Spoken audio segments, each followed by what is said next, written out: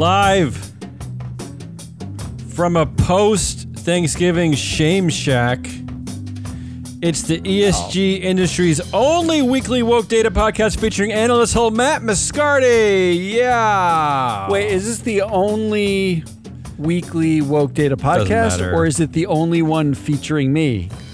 Well, there was in my copy editing, there's a comma after only weekly woke data podcast, so technically it's the former. Not the only one featuring me then. In today's ESG bloat called November 29th, 2023, the business world loses its most famous sidekick in a stupid game. Yay! Well, not losing the famous sidekick. That's no clapping matter. Do we want to let's just do this thing? Yeah. You seem like you want to get it over. I have no energy today. Well, what's that? All the business news headlines are disappointing me ever since the OpenAI debacle. There's nothing else. No one's reporting on anything else. It's just like nothing's happening. It's just like they're talking about Cyber Monday sales, and that's about it. I'm going to prove you wrong with all my headlines. So let's do yours first.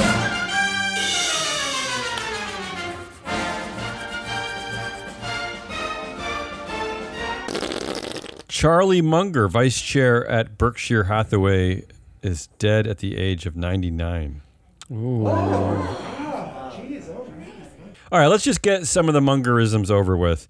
The one thing he wanted to do before he died, you know what that was? He told this at CNBC. The one thing he wanted to do before he died. It's going to be something weird, like eat deep dish pizza. Oh, you're actually pretty close. Really? You have the right category, and there's a rhyme there. But this sums up the foolish folksiness of this duo, right? The one thing he wanted to do before he died, and again, he told us to CNBC of all places, was to catch a 200-pound tuna fish. Whoa! It's a strange thing to say. It's just that odd. is a really weird thing to want, and also pretty stupid. No offense. I mean, like, it is. The thing that you didn't get to do as a multi-billionaire was catch a tuna fish. He said one of his worst mistakes. His worst mistake was his investment in Alibaba. Does that include personal mistakes? I feel like that might be a shortening. That's just a professional mistake, right? This quote sums up Charlie Munger pretty well. He says, "I got charmed by the idea of their position in the Chinese internet. I didn't stop to realize they're still a goddamn retailer. Oh. It's going to be a competitive business, the internet. It's not going to be a cakewalk for everybody." So this is the kind of way he talked and thought. Yeah. I mean, the internet. Cantankerous, Do you think folksy investment man. Do you think someone had to explain the internet before he made that investment? Here's some other good Charlie Munger quotes. He said, "I've done almost..." and you know what? What I love about these two, Warren Buffett and Charlie Munger, is that we get a window into them that we don't get for any other CEO. I don't know. That is true. Matt knows this. I want to hear all these stupid thoughts from all the CEOs. I just want to know. We want to put the people back on the market. We want to focus on these people that actually run your companies and make these decisions that you're investing in, that you're buying in, that you're shopping at, whatever. But anyway, here's a great Charlie Munger quote. "I've done almost no exercise on purpose in my life. If I enjoyed an activity like tennis, I would exercise. But for the first 99 years, I've gotten by without doing any exercise at all." You did pull a headline that said, which I thought, now we're just in like fetish mode. Charlie Munger ate peanut brittle and didn't exercise his whole life. Is he a super ager because he lived to 99? Hey, this is what we've done with these, especially we've done this with Warren, but we fetishize these guys because they're rich and old. He said this about the 2008 financial crisis. "The bubble in America was caused by some combination of megalomania, insanity, and evil in investment banking and mortgage banking." So he's that so seems right. It does seem right. I appreciate Charlie for this. Very few other CEOs, vice chairs, whatever, would ever have the guts to say something like this. I mean, it helps to have several $1 billion, and you can push around the market. All of those people called Buffett and Munger for help. Yeah. Right. So not to mention that Buffett and Munger bought in at the crash and got even richer. Yes. Yes. As you do when you have several $1 billion to buy in. And finally, the story that Matt referred to that we love here, probably our favorite. Here it is, one of my favorite Munger stories. I mean, he's not a CEO, so this is not our favorite CEO story, but our favorite person in our database story that we've come across so far.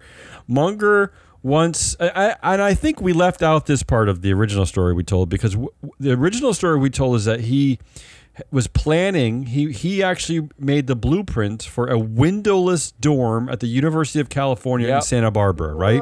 Yeah, a windowless dorm. It turns out that stupid design has actually been scrapped. It was the students and faculty members hated it. That is not being built. But one thing we maybe glossed over is that he actually did donate $110 million to the university that he went to, University of Michigan, to build a windowless dorm. There's a windowless dorm at the University of Michigan, paid for by Charlie Munger. I love these two quotes.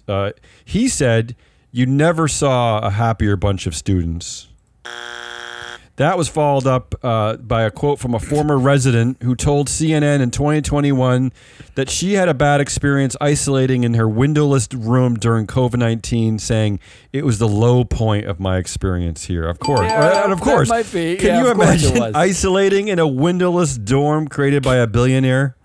Can you imagine, like in the dead of winter at the University of Michigan, you already get no light.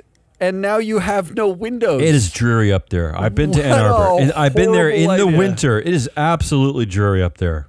Look, I think this is the existential crisis is, I was thinking about this last night. Mm-hmm. This may be the passing of the torch of old capitalism, which is like some version of, Midwestern. Cheeseburger at a diner with a big thick shake. Yeah, like I can build my company from the ground up, like that idea.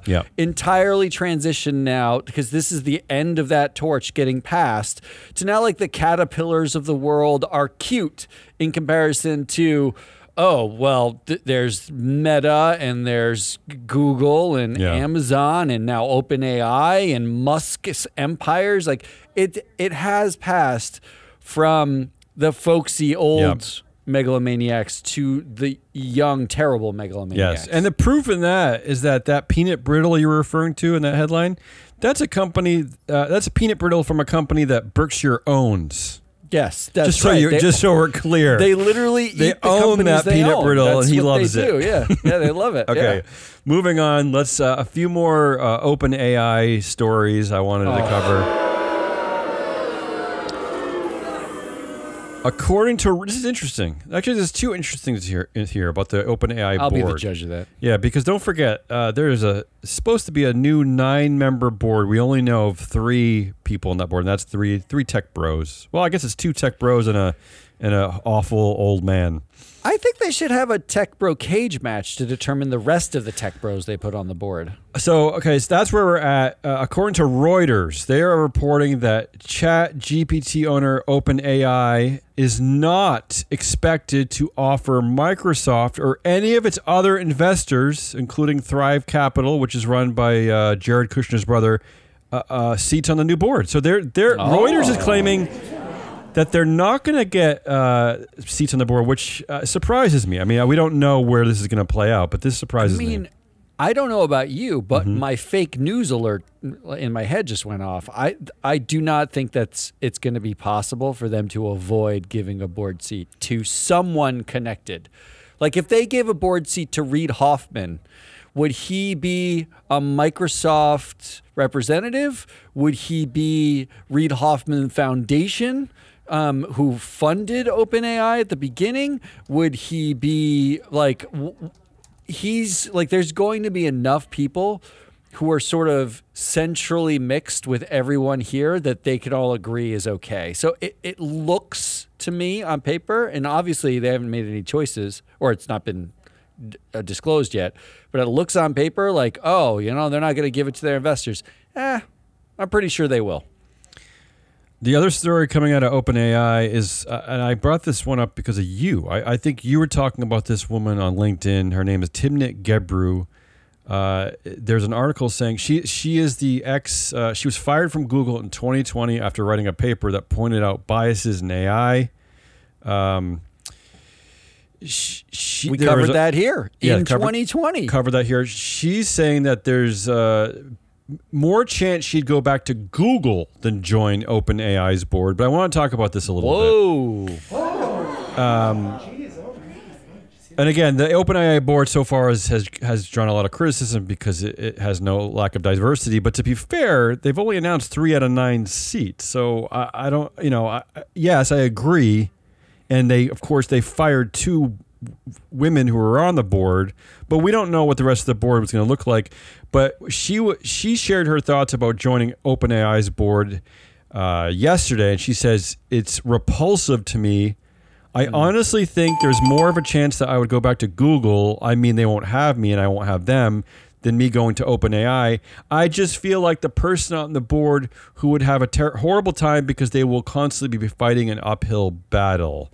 Yeah, she's correct. I don't know about this, though, but we're better to serve then, right? Why shy? This is what I don't understand. I hear these arguments a lot, right?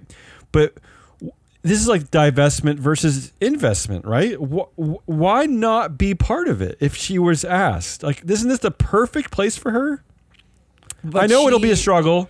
Look, yeah, that's a given. But so what? But the outcome of this was very clearly they do not want the board to do their job. Okay, but they're not asking for governance. But we're speaking in hypotheticals here, and they probably won't invite her. But if invited, wouldn't this be the perfect place for her to use her voice and to use her position of power and her research? What did when Helen Toner and I hear you, Tasha McCauley used their voice, what did it get them? They got them fired. Maybe nice severance, though. Not just fired.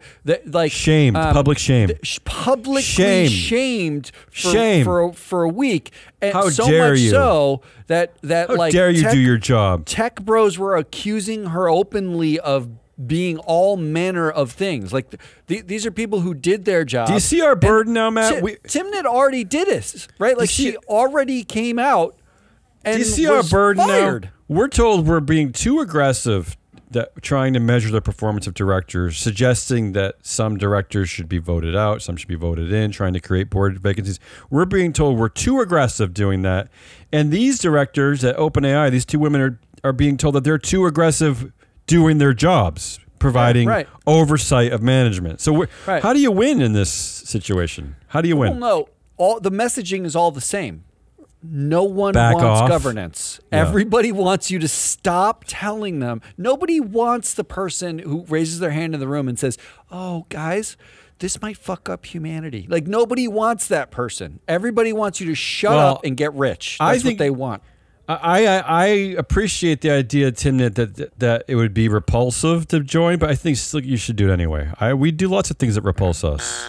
Do you know how many days I eat leftovers like that I should have thrown away? Like it's repulsive. I think the Biden administration should hire Timnit to regulate AI in perpetuity. That sounds very woke. And then you've got a situation in which you have real leverage. Those are the real levers. Mark Cuban is selling a majority stake in the Dallas Mavericks.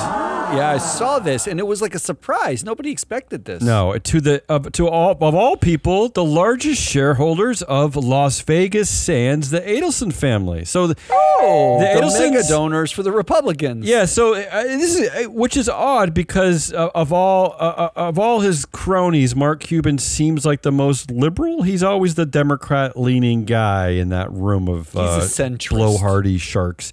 Yeah. Okay, so the Las Vegas Sands, the Adelson family put out a filing at Las Vegas Sands saying they're going to sell $2 billion worth of company stock. Okay. And in that filing, it said that they would use the proceeds to buy a sports team, right? It's all in black and white. I just wanted to point out that just how crazy these public markets are and why it is so goddamn important to know about the people in these public markets. Matt, this means that they're selling roughly 41 million shares for $2 billion to buy an NBA team, okay? Yeah. And they're still, after selling 41 million shares, they're still going to have 352 million shares left. I mean, isn't it absurd? I mean, to me, this is just absurd. All of this is absolutely absurd. And this is why we want to be maybe aggressive in knowing who is managing your capital, who's making decisions, right? This is why. Kudos to you if you can sell $2 billion worth of stock and it's only nothing. It's 10% of your stake in nothing. the company. Yeah. 10% of your stake. Yeah, and not only that, but the company that you own is a pointless. What is it, like gambling and hotels? Yeah, it's casinos. Gives nothing to society. It's a nothing casino to society. magnet. Yeah. And finally, the president of the UN Climate Summit, that's COP28, has he planned for oil and gas deals behind the scenes. Ooh, nicely done. This is according to leaked documents obtained by media outlets this week. He planned to use the talks to lobby dozens of countries and business leaders to increase exports of oil and gas. And here's why I'm covering this, because I wanted some way to talk about one of the COPs. It's COP28. I mean, it's hard to know what to talk about. Why did you want that? It's hard to know how to talk about, but this is a good one. But the real reason why I picked up on this story is that the man they're talking about is actually the CEO of Abu Dhabi National Oil Company. He has an actual name. His name is Sultan Al Jaber. And Matt, he's in our database. Yeah, of course he's in our he database is. twice because he is at Abu Dhabi National Oil Company. He's also at First Abu Dhabi Bank. At both places, he controls over 30% of influence. I also wanted to point out that at First Abu Dhabi Bank, this is a bank that features only one female director, and she has 0.2% of influence. That's actually surprising that there were any, though. I mean, okay, I'm just pointing out the reality of the way the world works. This is the guy who is the president of COP28. Can we just starts tomorrow in Dubai. Can we have a moratorium on all COP28 talk coverage? You gotta like this one though. You gotta like this one. It's not great. I mean, the whole thing. Yeah. We're going to a petro state with basically an anti-humanitarian regime that we know about and we're somehow cool with because they have a lot of money to go talk about saving the earth. That's what we're doing. I just like that someone in our database. This is a CEO of an oil company. Very self-serving. It is. All right, let's go to whatever I'm going to do.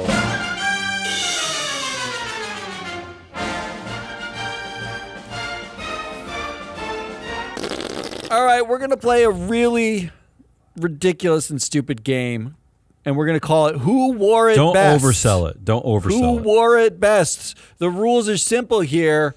I read two headlines. Ooh, I'm already excited. And you have to rate who wore it best. Who wore it better. Here's why I'm excited, because there are headlines involved, and I spent a lot of time tagging these headlines, and because I'm involved. Yeah, it's you and headlines. It's your favorite All right, two come things. on. I don't know what we're doing here, but let's try one. All right, just so you know the rules. Yeah. There is no scale. There are no rules for what better is or best is. This game is stupid. You should treat it thusly. Here's an example to get you warmed up, okay? Yeah. Who wore it better? Paying your horrible workers or paying to keep shareholders happy? Here are the headlines. Yeah. GM says union labor deals will increase costs by $9.3 billion. And GM initiates $10 billion buyback, boosts dividends, and reinstates 2023 guidance after UAW Can I tell you something? Who wore it best? Can I tell you how much I hate this one? CEO Mary With the game or No. This duo of headlines. CEO Mary Barra has already announced the extra cost of the cars because labor won this deal, right? She's already blaming labor for an increased cost of your stupid car. I think she put it when Joe Buyer goes and buys a car, they they're can like, blame just fucking labor got the and it's $575. Or Mary Bear, you could stop this buyback and then you don't have to add an additional price to the stupid car. So this is a hard one. Who wore it better? I gotta say the buyback got me. The buyback wore it better. Now you get the gist. Are you ready to play the rest of the game? I don't understand, but I enjoyed the first example. But this is how it's gonna go. Here we go. I even have some gentle music to play underneath this game. Are you ready for this? Yeah, go ahead. All right. Who wore it better?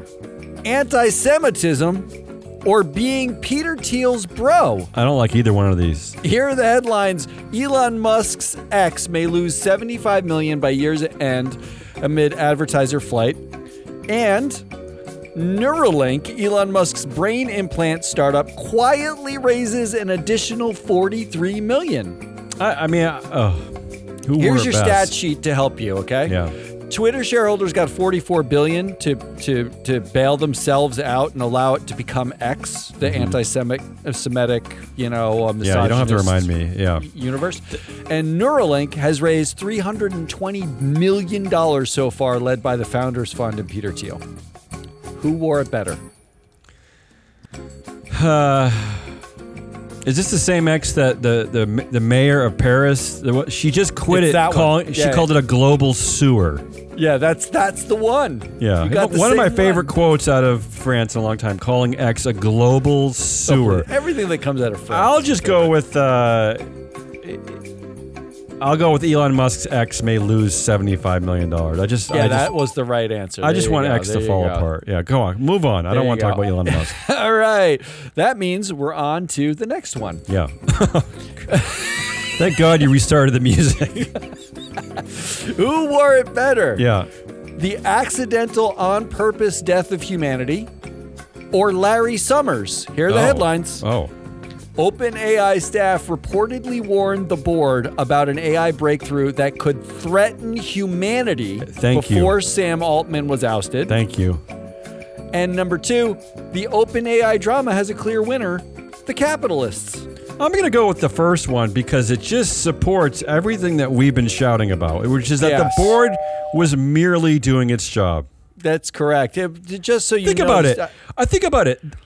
I'm going to repeat that headline you just said. So for all you people out there who are bent out of shape that the board fired Sam Altman, I want you to just think about this headline. OpenAI staff reportedly warned the board about an AI breakthrough that could threaten humanity. Yeah, and there are two key parts to that. It is they warned the board, who was the people who you just fired. Yeah. That's Altman's who they warned. boss. Yeah. Sam Altman's boss. And then threatened humanity. That's what they warned the board. I just want to be clear that you're getting that.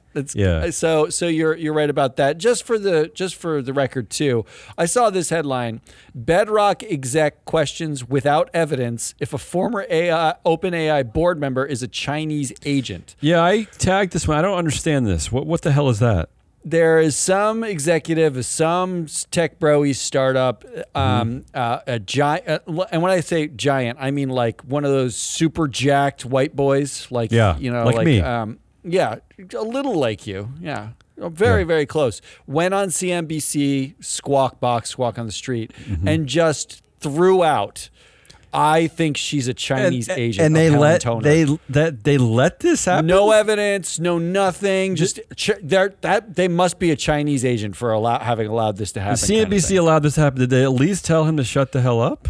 I did not watch the clip because I just looked at the picture and was intimidated. It's by just his silliness. muscles. Just silliness. Also, worth saying that Brett Taylor, who's on this board, orchestrated the $44 billion shareholder bailout of Twitter. Because he had 14% of the board influence at the time. He was one of the more influential people. All right, moving on. Now you're depressing me again. Moving on. Who wore it better? Yeah. A $10 billion Earth Fund grant or a $1 million annual docking fee? Okay, what does that mean? Here's headlines. Renewable exec on, quote, relentless consumption driving the climate crisis. Quote, it seems as if people are behaving in a way we would never tell our children to behave. Yeah. Versus Jeff Bezos' super yacht is so gigantic it needs to be docked next to oil tankers. This is chicken and the egg, right? Which came first? Because Bezos only has that super yacht because of relentless consumption. That's so hard to choose. I'm going to go with relentless consumption because we've had probably about a decade to digest the fact that this relentless consumption is, destroying ourselves, destroying our psyches, destroying our planet. And yet, everyone I know is feeling the pain of inflated prices, inflated housing costs, and yet Black Friday, Cyber Monday sales just this week set records. The largest biggest ever. How? $12 billion spent. Gobsmacked. I don't know what to tell you. That's how it works. That's my vote. It's my vote. It's worth saying that Jeff Bezos owns 69% of the influence over the Amazon board, and Jeff Bezos, who owns 100% of the influence over the Earth Fund, has allocated $1.6 billion of that $10 billion fund, while his ex-wife, Mackenzie Scott, has given away $14 billion somehow. She's found a way to give out. Ex-wife. Yeah, she left for good reason. All right. Yeah. Who wore it better? Mental health or Mark Zuckerberg? Oh, boy. Here are the headlines. There is no smoking gun linking social media use to mental health harm, a study using data from over 2 million people found. Okay. Or Meta deliberately designed its platform to hook children by exploiting their psychological shortcomings, court documents show. Well, this one's obvious. It's the Meta deliberately designed its platforms to hook children. Ooh, they did wear it better this time, huh? Who do you know who the author of that study was? The first headline. The author of the study was it was an Oxford study, I believe. Okay, it was and did Zuck smart people.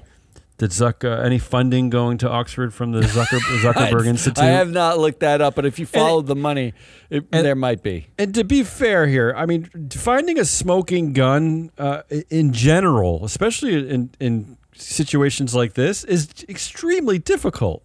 I mean, right? I mean, to make direct links is extremely difficult. So that headline is completely misleading. That's all I'm going to say. I mean, they said there's no smoking gun. That means there are links and correlations, and all they're doing is the academic thing where they pretend like, well, we can't say for sure. I know, that's what I'm saying. It's misleading. Yeah, I mean, yeah. So yeah. It says what it says. It's fine. Okay. But I should say that Mark Zuckerberg, I have two stats on this, that Mark Zuckerberg has 72% of the influence over Meta. Yeah. And Mark Zuckerberg has 72% of the influence over Meta. That's the only thing that you need to know. Yeah, this is one of the companies. I think our data does a great job of exposing the companies that are controlled by certain board members, certain CEOs, where they don't own a majority of the voting power, right? But that's correct. But Meta is one of those companies that you don't actually technically need us because everyone knows he controls the voting power. He controls everything. So there's end of story. Nothing else. Yeah, just Zuck. Yeah. All right. I'm just going to get to the point where you hate this music. Who wore it better? Actually, the music's my favorite part of the game. The game I hate. Who wore it better? Having no women or making money off black people? Okay, both sound terrible, yeah. Headline number one, gender diversity isn't happening quickly enough in private assets. Oh, just shocked, yeah. Or U.S. minority-owned businesses have 1.3 trillion growth potential, J.P. Morgan says. Hey, I like the U.S. minority-owned businesses have 1.3 trillion growth potential, making money off black people. Man. Because, hey, wow. I see this the same way as a stupid Walmart with like its stupid organic products. The reason why they started shelving them is because they were selling. People were buying organic products. So, hell, if this is how minority-owned businesses get a leg up, if this is how they start to get some capital and power because J.P. Morgan tells you there's a way you can make money off of it, fine. Let that be the way. Fine. I will say this, though. There are a couple stats that are important here. Yep. One of which is that U.S. companies, J.P. Morgan among them, the diversity or the gender power gap at U.S. companies on average, and by gender power gap, I mean if you have 10 people on the board and every person, you're one of 10, you're 10% of the board, right? But if you have 5% of the power somehow, you might represent 10% of the board, 5% of the power. That's a power gap, negative 5%. We create those statistics. We're the only ones that have this data. Only ones. So you want to talk about diversity, there's some math here that we're doing. The average gender power gap for companies in the U.S. is negative 10%, meaning on average, women may occupy 26, 27% of U.S. boards, but they actually have 17% of the power of those boards. Yeah, well, that's a rough average. The hope, I hope, the hope here is that the progress we've made with putting women on the board in the last 10 years will appreciate, right? Their influence will appreciate in value. They're so hopeful. Right, in the next few decades, right? Because these women will have, their tenures will be longer. They'll have gotten other executive positions by being on these boards, right? Like their power will grow by being on the boards. Let's hope. You can keep your fingers crossed. Okay. The second stat here is the diversity power gap, which is the same power gap, just people of color instead of women, is negative 6%, meaning, if there's 12% of the board on average are people of color, they actually have 6% less power than the representation. So it's still worse to be a woman. It's still worse to be a woman than to be a person of color. But what I like about this is when I look at J.P. Morgan, who says the incredible, like 1.3 trillion in growth potential. J.P. Morgan says J.P. Morgan has a negative 14% diversity power gap. They actually don't have any power for either women or people of color. So good on them for recognizing the growth potential without giving them any power. Are you ready for the next one? Yes. Who wore it better? Nepo baby or daddy? Okay. Here are your headlines. Antoine Arnault steps down as CEO of Berluti and LVMH shakeup. Okay. And this headline from 2022, LVMH's Bernard Arnault restructures holding for long-term family control. I love a good headline that makes it sound like he stepped down as CEO, but his family controls all the companies. Like what do we say? It was too much work, I'm guessing. Too much effort. What is that? I'll say Daddy says so. Yes, that was the only correct answer. Daddy says so. The Arnauds own 70% of the board influence collectively. And I looked. A woman named Marie Veronique Beloy-Melkin. I can't say her last name very well. You can't say any of those names very well. She owns 0.2% of the board influence. Okay. She only sits on the LVMH board. Yeah. And she's connected, according to our data, to no one else in the boardroom through direct connections. Mm-hmm. I think they should make her the CEO. Isn't she the perfect sort of puppet CEO? Just make her the CEO of Berluti. And then appoint me to fill her board seat, because that's got to be a good board to sit on, right? A luxury goods retailer, right? Imagine the swag bag for every board meeting, right? It'd be really fantastic. Imagine the food at LVMH. Come on. I'm going to end you with this one. Who wore it better? Academic hand-wringing or dual-class shares? I feel exhausted already. Okay. Sit tight for this quote. This is a quote from a Harvard Business Review article. In a new paper, we contribute to the ongoing debate by highlighting a range of factors that may erode the seemingly entrenched managerial control of founder CEOs in both private and public companies. We use the term ousted in a broad sense, referring to scenarios where founder CEOs, despite having carefully fortified their control, choose to resign amid pressure. They name some examples. Travis Kalanick, Adam Newman are well-known examples, but also John Foley at Peloton, Matt Salzberg at Blue Apron.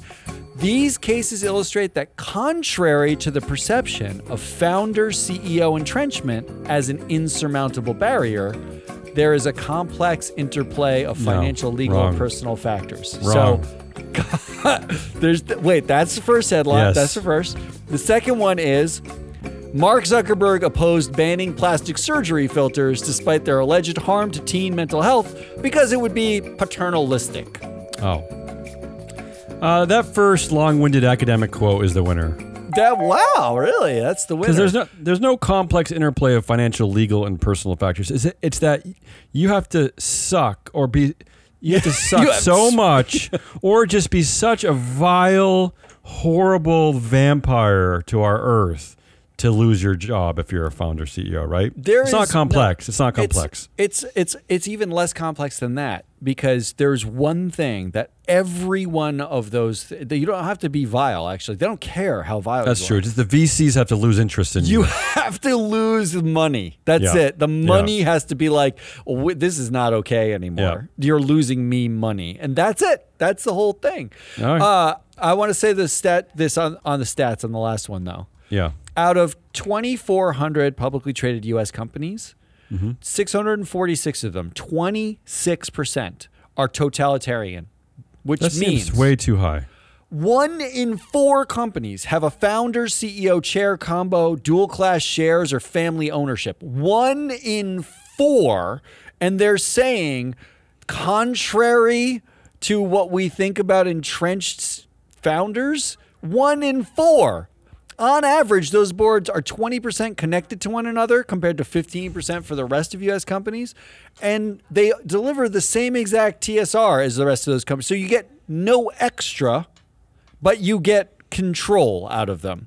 Yeah. Meanwhile, Mark Zuckerberg owns dual class shares. I put that into like the Malcolm Gladwell category of statistical manipulation, because really, just because you can find a couple of examples of a founder CEO, 6 people are different. And you're right to point out that you talk about 600 companies that have this kind of control, and you find one epic failure in Adam Newman, and that's enough to support that the system is fine. There's a counterbalance. You can fire Sam Altman because he's going to ruin the world. It's okay. It's okay. It's fine. Matt, stop complaining. Our show today is being sponsored by FreeFlow Analytics, the only ESG data platform to measure real board influence and diversity power gaps. Wow, look at you coming in hot with that. That was Damian Walnuts. No, you're Hazelnuts. Hazelnut, thank you. Hazelnuts Rawless. I am your analyst, Matt Muscardi. We are Free Float.